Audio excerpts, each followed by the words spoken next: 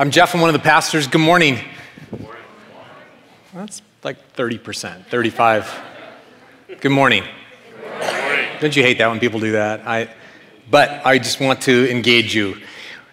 We're engaged in this process together. This has been, we're in a season as a church with we've had our world is a tough place, and our community has experienced some tough things, and some of our individual families have experienced some unthinkable things. And so we're being God's people together, and it's been sweet to do that. And it's really sweet to worship today together.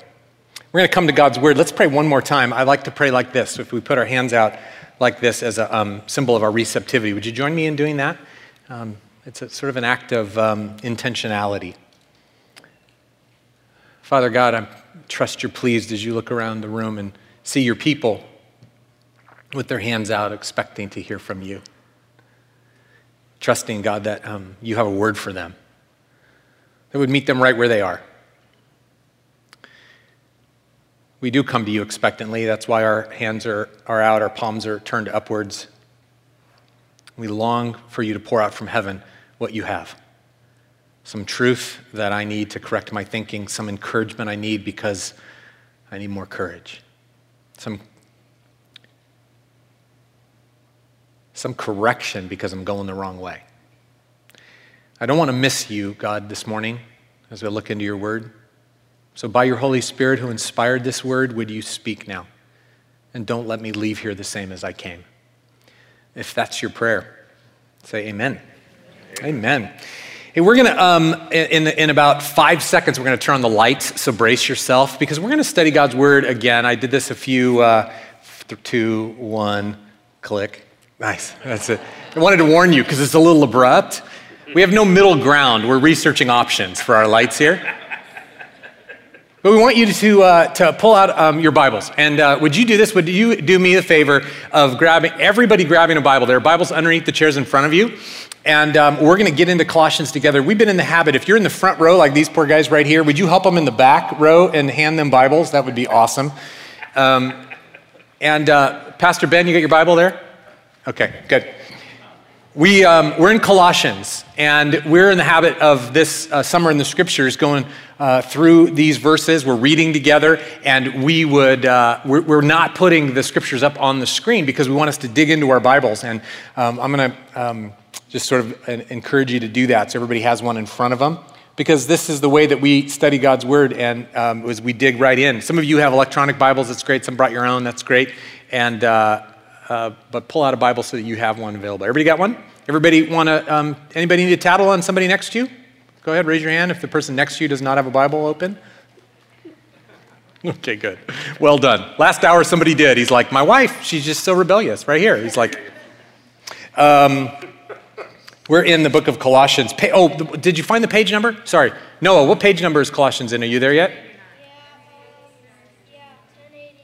1088, 1089 is where we are. Something like that in those Bibles underneath the seats in front of you. Well, friends, we are, like I said, we're in Colossians, and Paul has just been talking about how he has been contending for the faith of these dear believers that are up against all kinds of challenges. And that's us. Is that not us? And that's why we prayed last week. We were contending for one another, standing with one another, strengthening one another in Christ. And so he has been kind of pouring out his heart about contending for these guys, that they would know Jesus. And then he turns a corner at verse 5 of chapter 2. And he says, so now, and he's kind of going forward. And I titled this message, The Way Forward. Like, what do we do now? What do we do now as we're in the midst of contending, as we know that Christ is the rock upon which we stand? And now what do we do? How do we go forward? And he basically says this. He says, some version of this, friends, life's going to throw you stuff that will require more from you than simply receiving Christ. We're going to have to build on that. Todd, you see something in there? Oh, Todd needs a Bible. Would somebody hook the brother up? Thank you. I want you to read with me first those verses, not the first verse, the 6th and 7th verse of Colossians chapter 2. I'm going to read it once, and then we're going to read it together if you have the same version as me. Otherwise, you can follow along in your translation. Remember that this was written in Greek? The original was written in Greek, and so it's translated into English. And so a couple different groups of people have translated differently, and that's why sometimes you have a little bit of a different English translation. We were going to do the Greek, and I took a poll, and none of you spoke it, so we just said, forget it, including me. All right.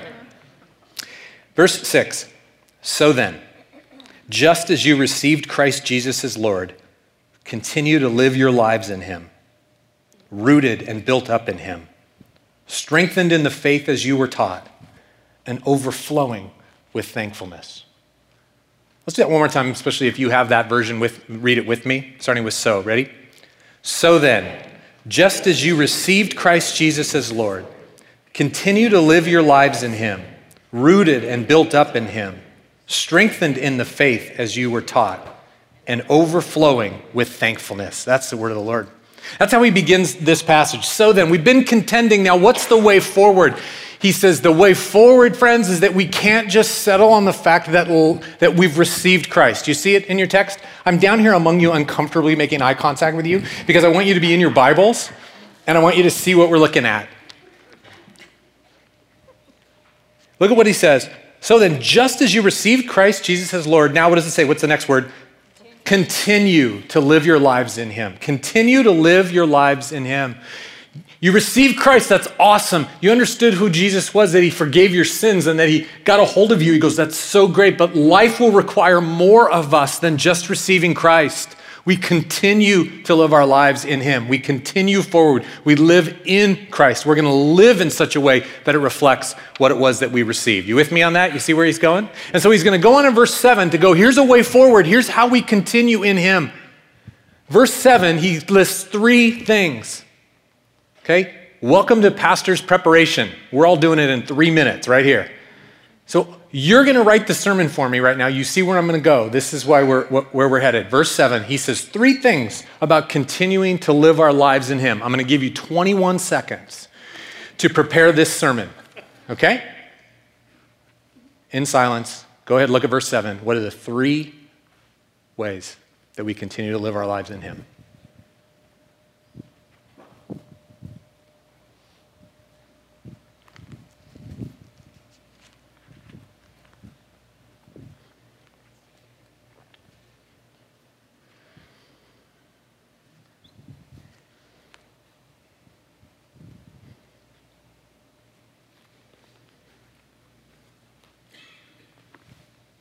You got it, Noah? You got him? Here we go. Here's my sermon. You already got it. You know where we're headed, but let's look and see what it says. What's the way forward? How do we continue to live our lives in him? First thing he says is rooted and built up in him. It's a connected thought. We're going to put both of them together. Some of you were like, there was like 4. It was driving me nuts. You're right. I'm sorry. I should have been more clear. Rooted and built up in him. See that phrase in your scriptures? Rooted and built up in him. Now, just as you receive Christ, that's great. It's a good start. But now you got to continue to live your life in him. He says, so be rooted and built up in him. It's kind of almost saying the same thing, right? Be rooted, that's the start, and then be built up in him. Rooted, of course, if you just picture the roots, you picture them going down into the soil. They get the nourishment that's there. They get the water that's there. It's the source of life. Pastor Art has a saying that he when he talks about Christ, he says he's the source of life and he's the way of life. Have you ever heard him say that? He's the source of life and he's the way of life. The roots are the source of life.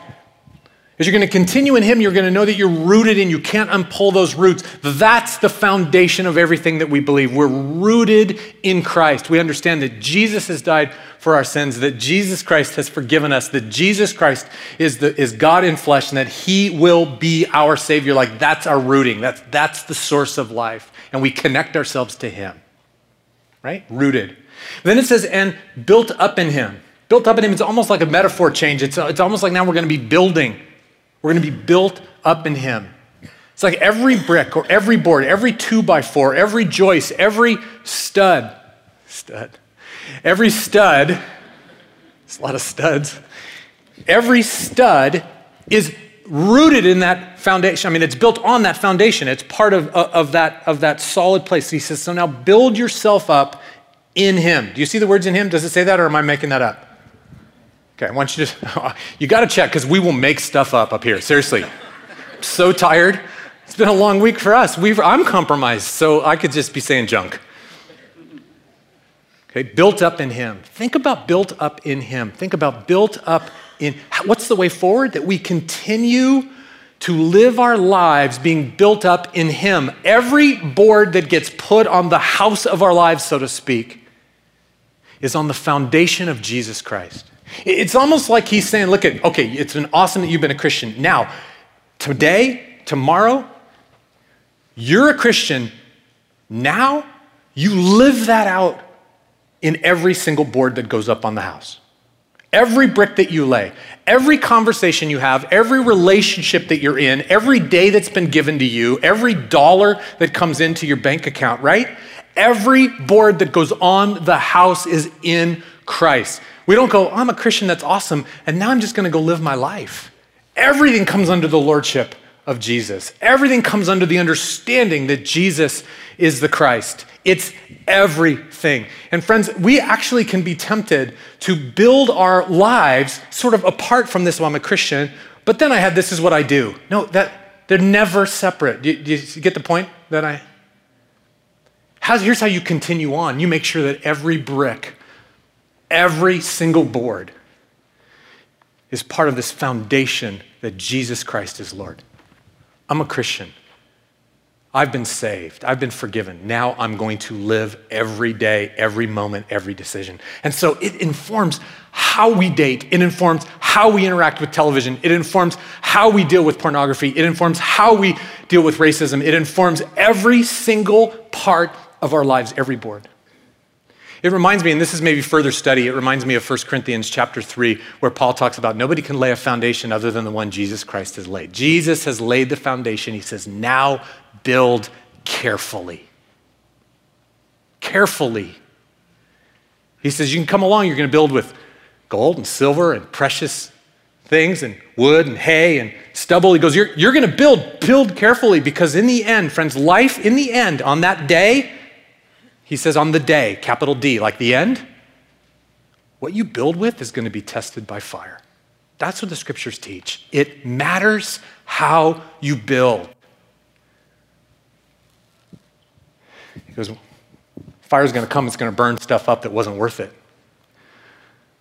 But if we build carefully, then we're continuing on in him. Build carefully is what the scriptures teach us. This is how we go forward. Build on the root, on the foundation that Jesus Christ is Lord, and everything aligns with that.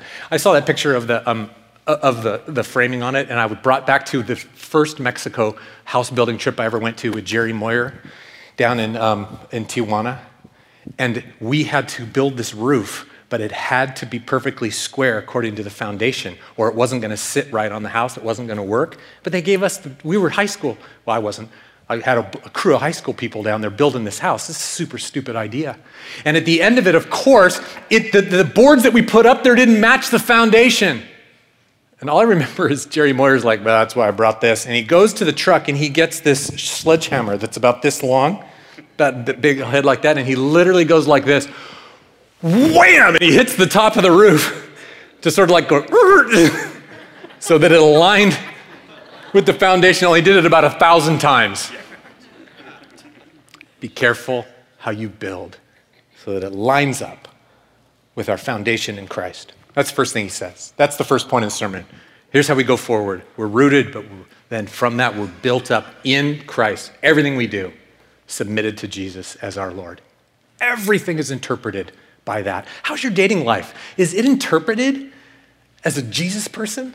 How's the way you interact with people at work? Is it rooted in, how are you facing the crises that you're facing? Is it rooted in the reality that Jesus Christ is Lord?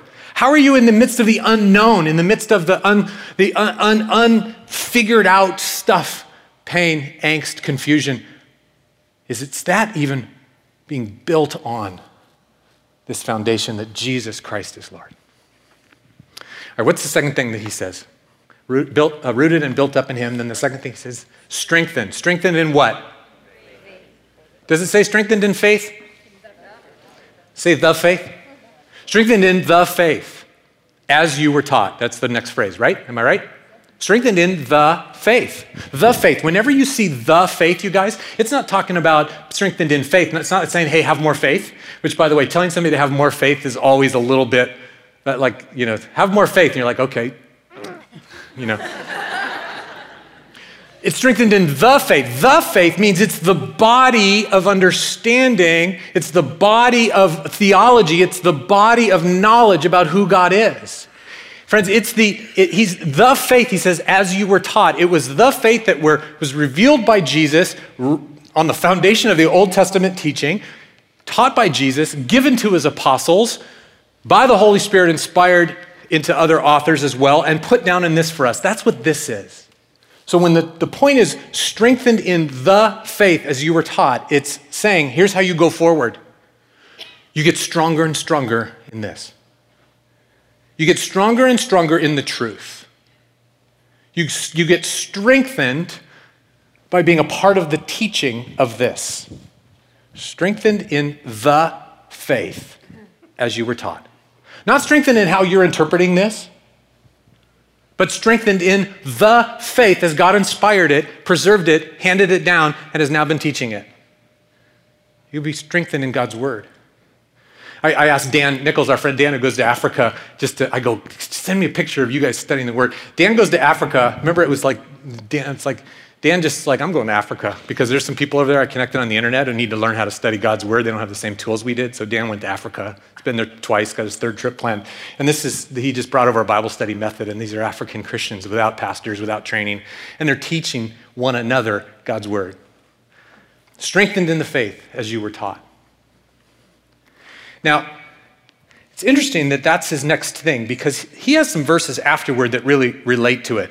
Strengthened in the truth as you were taught. Verse 8, look at verse 8 with me. Here's the alternative to being strengthened in the faith. Verse 8 says, see to it, so sort of on the contrary, and as a contrast, see to it that no one takes you captive through hollow and deceptive philosophy, which depends on human tradition and the elemental spiritual forces of this world rather than on what? On Christ. Here's the continual in Christ. Build yourself up in Christ, right? He says, but be careful. You strengthen yourself in the faith, in the truth.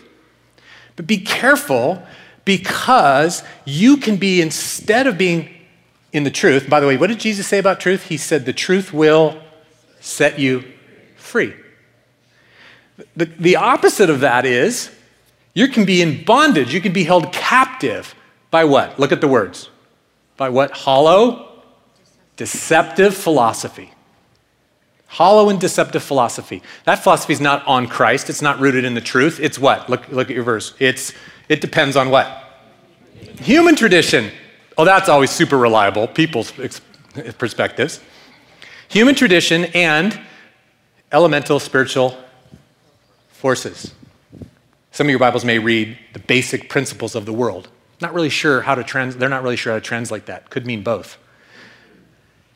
Depends on human tradition, or it could depend on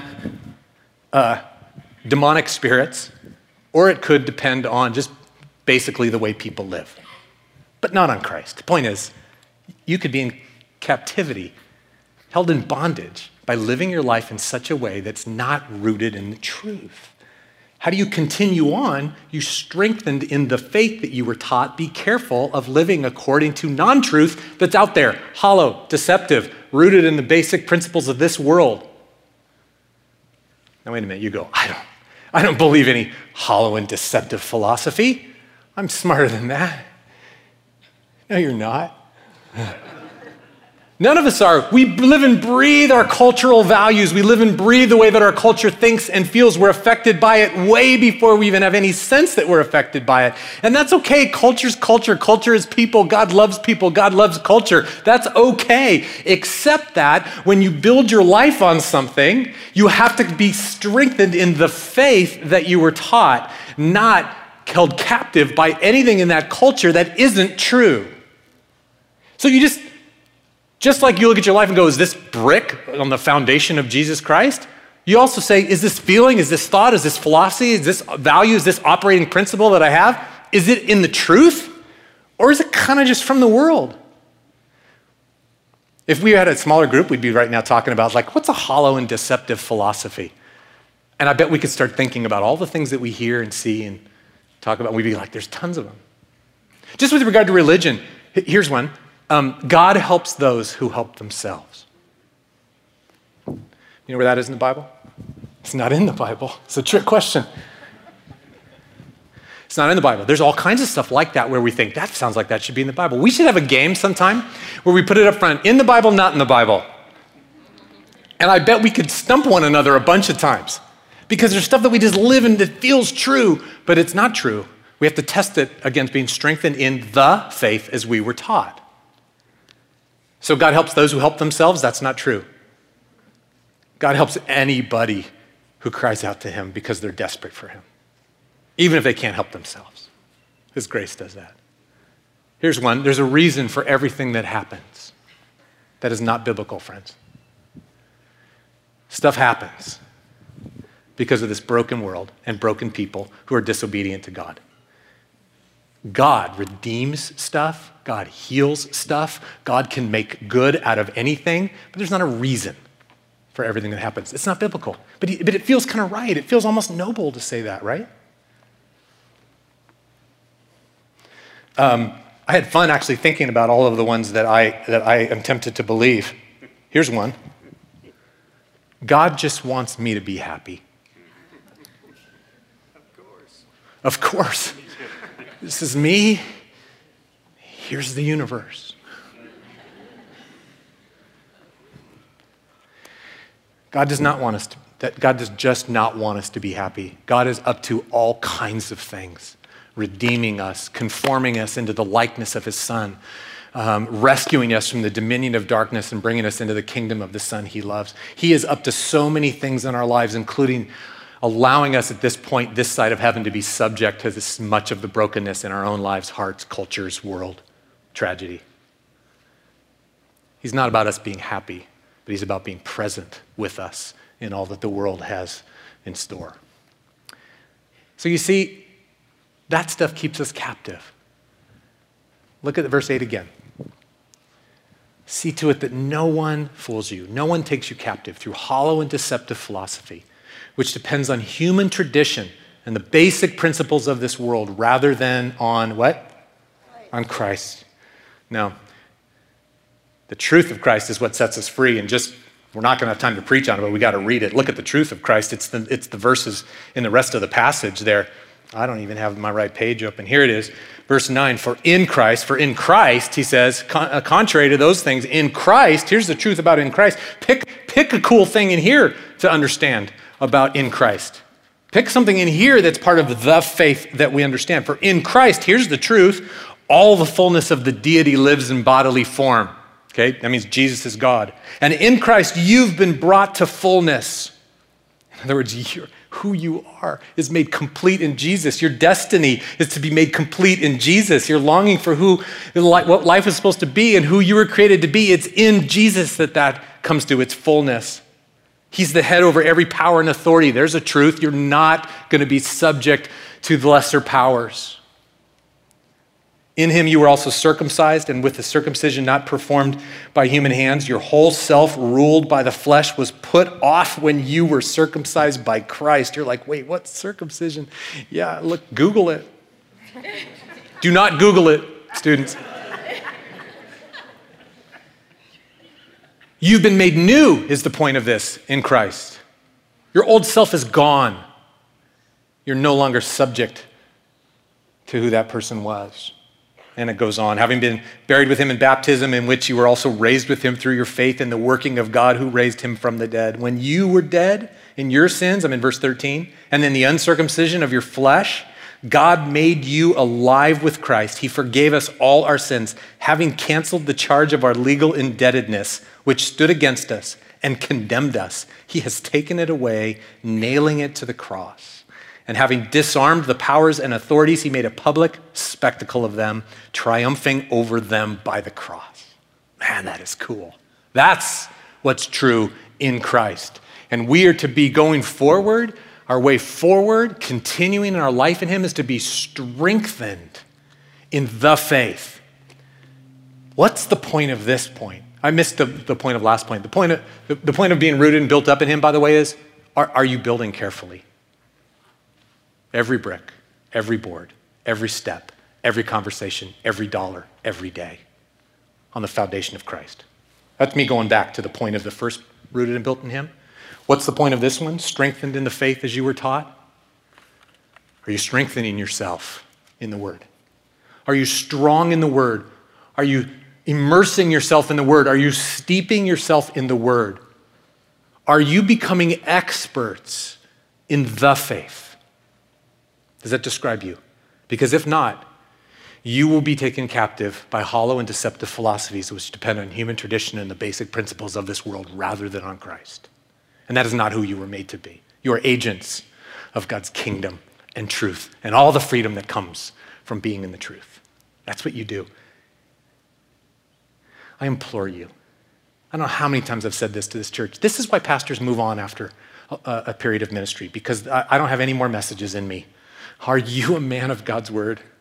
Are you a woman of God's word? Steeped in it, strengthened in the faith. That's where freedom comes from. I was just with a guy who said to me, he goes, this is interesting. He goes, I realize I'm loving God's word and I'm wanting to pass that down to my kids. He goes, but I read the Bible on my iPad every day. And so my kids think I'm playing games. They don't know that I read the Bible. So I had to go out and buy a paper Bible so that when I'm reading it, my kids see that I'm reading it and I can pass on that value and it can be left on my study. They don't think I'm just, playing Angry Birds. Are you steeped in God's word? As you were taught, there's this teaching component to it. Do you see that in the scriptures? Let's not miss that word. Strengthened in the faith as you were taught. There's a teaching component. We teach one another in this.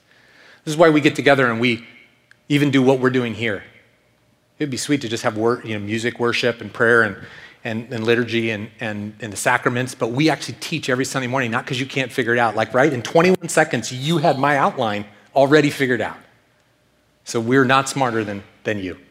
Well, we're smarter than some of you. But that's not true. We're so intimidated because you guys, look at you. But we're rehearsing these truths together. We're teaching them. And I hope, and let me say this, let me go out on a limb. We believe that you cannot grow the way you were designed to grow unless you're rehearsing those truths with other people in a smaller setting, in a smaller group. The reason I'm doing this little dumb thing and making you all uncomfortable and I'm making eye contact with you and stuff like that is to to paint a picture like, listen, we engage in the truth together and we dialogue. We're not dialoguing, it's fake. This is just a symbol. But are you engaged in a smaller group where you're teaching this faith with one another and rehearsing those truths? In fact, I'm just going to challenge you, if you're not in a small group and you want to be in one, we're putting some more small groups together for the fall. We've got women's and men's ministries that exist. You can find those on the website. If you're like, well, okay, sign me up for one of the new small groups, like, co-ed, so to speak, like I'm in. Take that card take this share card out of the thing and write down your contact info and write, I want to join a small group in the fall. And we'll assign you. And we won't assign you to the group with the most attractive, unbelievable home or the most amazing hostess or the most amazing Bible teacher. We're going to assign you with losers like you, okay? So don't all rush to fill that out. Strengthened in the faith as you were taught. Okay, I got to be done. Here we go. What's the third one? You know what the third one is. You see it right there. Look at it. You look at it. What does it say? Overflowing with thankfulness. What a weird thing for him to say at the end of all this. He's saying, listen, life's going to require more of you than just receiving Christ. It's going to need more than that. It's going to need you continue in him. How do you continue in him? You're rooted, you're built up in him, every brick. You're strengthened in the faith. You become a person of God's word, teaching one another in God's word. And then the last thing he says is overflowing with thankfulness. I thought they were going to get harder and harder as it went along. Like maybe it was going to be this difficult task, like, oh boy. And then, share your faith with 1,000 people per day for the rest of your life. Or I don't know what it was going to say, but overflowing with thankfulness. Doesn't that seem a little less intense sort of than the other two? And it seems like Now, why would he say overflowing with thankfulness? I think it's a pretty cool thing. Apparently thankfulness is big for him. If you look at verse 15 of chapter 3, since your Bibles are open, just glance at that. So the next chapter, he says, let the peace of Christ rule in your hearts. This is verse 15 of chapter 3. Let the peace of Christ rule in your hearts, since as members of one body you were called to peace. And then what does it say? And be thankful. And be thankful. Look at chapter 4, the next chapter, verse 2. Devote yourselves to prayer, friends, being watchful and thankful. Thankfulness apparently is a pretty big deal to him. Gratitude is a huge part of our living. Look at, in the first word it says, it just doesn't say, hey, be thankful in our text in chapter 2. It says, in chapter 2:7, it says, what's the word it uses to describe your thankfulness? Overflowing. Isn't that a great, honey, come on. Just see if she would come to me. No, I didn't think so. Overflowing, it says. Overflowing. I love that. I love that phrase, overflowing. You know what overflowing means? Overflowing. It just means a lot. It means abundant. It's the same word that where a river would overflow its banks and just spread out infinitely. Just traveling to the path of least resistance, just more and more. It's abundant. It's more than we need. It has the tone of being way more than anybody needs. That's how our thankfulness is supposed to be. That is a fascinating third point about how it is that we continue on. That our thankfulness is to be overflowing in how we continue on. Some of us go, well, that doesn't make any sense, because if I'm struggling, if I've had a tragedy in my life, then I can't, or if I'm stuck in the middle, or I can't find the joy in a situation, how am I thankful? We've been talking about this contending piece. You look a couple of different scriptures, 1 Timothy chapter 1, Philippians chapter 4. There's some scriptures about even while you're contending, you're praying and you're petitioning and you're crying out to God, and you haven't yet seen God come through and you haven't seen God's solutions yet, you're still to be thankful in the middle of it. Philippians 4 is super famous. Rejoice in the Lord always. I'll say it again, rejoice. Let your gentleness be evident to all. The Lord is near. Do not be anxious about anything, but in every situation, with prayer and petition and what? Thanksgiving. With thanksgiving. With prayer and petition in the midst of the anxious circumstances. You pray it out, you contend for it with thanksgiving. And let the peace of God, which transcends all understanding, will rule your hearts and your minds. In the middle of contending, situations not solved, pain's not gone, we're still there with thanksgiving. Why? Why would that be the third point? Why in the middle of contending would we also be overflowing with thanksgiving? Somebody raise your hand and tell me why you think that might be biblical, part of God's solution. One thing can be wrong, but there's always something that you can be thankful for. Something is broken, sad, unfixed, unclear. Something can be going wrong, but there's other stuff that God has shown himself for. Think about the genius of that on God's angle. So that if you're losing faith that this one thing could ever be made right, could ever be redeemed, I could ever be healed from it, if we're losing faith that that one thing could ever be touched by God's goodness, we start making a list of all the things that have gone before where God has come through. And it strengthens our faith for that. Any other thoughts? Why would this be the third thing? Why would this be part of our continuing forward? Yeah. Because God is good. It's a rehearsal that God is good. He's like, you can't forget in the middle of what it may feel like sometimes. You can't forget that I'm good. I'm good, and listen, and I've been good to you. I know it doesn't feel like it over here, and I know that feels like it erases the whole thing, but I've been good to you.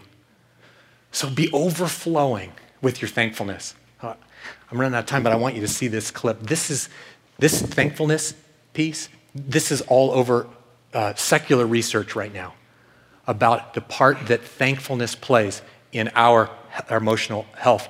Dr. Brene Brown has this great little clip I want you to see, and then we'll finish up. I think the relationship between joy and gratitude was one of the most important things I found in the research. I wasn't expecting it, but what I found, 12 years of research, 11,000 pieces of data, did not interview in all that time a person who would describe themselves as joyful or describe their lives as joyous, who did not actively practice gratitude.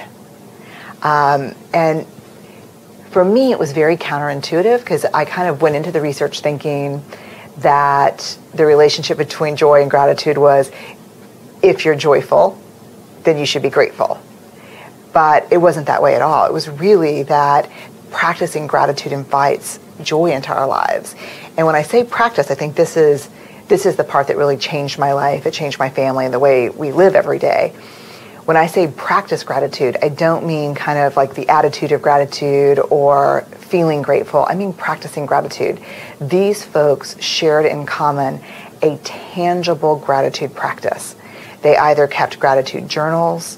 Some of them did interesting things like at 1, 2, 3, 4, like at 12:34 every day, they said something out loud that they were grateful for. They, one of the things that we do, like we say grace at dinner. And so now after grace, we go around and everyone in my family says something they're grateful for. I mean, and what's interesting is when we first started, I have a first grade son, Charlie, and 8th grade daughter, Ellen. And at first I thought, and we've been doing it for a couple of years now, like they're like, oh God, Mom. And there was a little like, this is, are you experimenting on us? There was a little bit of that. But now what's interesting, even after we did it for like a couple of weeks, that on those crazy busy nights where we're trying to like get to soccer and piano and homework, and Steve and I are just like, we say a quick prayer and we start eating, and my kids are like, whoa, what are you grateful for? And it's been extraordinary because not only absolutely does it invite more joy into our house, it also is such a soulful window into what's going on in my kids' lives. So there are some days when my 8th grader will be like, I'm joyful that there's a huge thick wall between my room and my brother's room. Something just very, honest. But there are other days she'll say, she had a friend whose mother recently died. And she said, for a month she would say, I'm just so grateful that y'all are healthy right now. And so not only did it make us all more aware of what we had and more willing to slow down and really be thankful for the joyful moments we had, but it let me know where she was emotionally in her life. And my son is always, I'm grateful for bugs, I'm grateful for frogs, but sometimes he'll say, I'm grateful that you picked me up early, or, I'm grateful that I finally understand adjectives, So there's a great quote that says it's not joy that makes us grateful, it's gratitude that makes us joyful. And it's by a Jesuit priest. And I guess I was just amazed to find that bubble up so strongly in the research. It's life-changing. It's not joy that makes us grateful. It's gratitude that makes us joyful. That's biblical. And she even ties this research to those that struggle with anxiety and those that do not struggle with anxiety. And one of the number one components to those who do not struggle with anxiety is they have a conscious practice of gratitude in their lives. Friends, when we face the world that we're facing and we face the family and personal struggles that we face, the fear and the anxiety that comes to overtake us can be combated, the scriptures say, the research shows, by stopping and rehearsing the truth that our God is good. Our God is very good and the world is very broken. The world is very broken, but our God is very good. And he meets us in those places. This is why Paul says, as the third part of this, so overflow with gratitude. Band, why don't you guys come out and we're going to finish in worship this morning, but that's why he ends that way. He's not saying, pretend that this little thing is little and look at all the good things God's done. He said in the midst of contending, in the midst of growing up into the Lord, in the midst of strengthening yourselves in the truth, start rehearsing the things that God has done. For God is good, and he's been good to me, and he can strengthen me to face whatever it is that I'm in and that I will face. So what's the point of that point? Do you practice gratitude? Do you have a practice in your life of returning to him thanks for who he is and what he's done and what you know he can do? So we're going to do that just as we finish in worship. Why don't you stand and we're going to worship the Lord. And even as during this song, if you want, one of those white cards is there. You can, and a little at the very end, you can put that on our offering plate as we do our offering at the end of the gathering. But maybe even just write down a practice, something that you're grateful for. Maybe you need that reminder as we finish with these songs of worship. That our God has always been there with enough grace, and he will for this as well.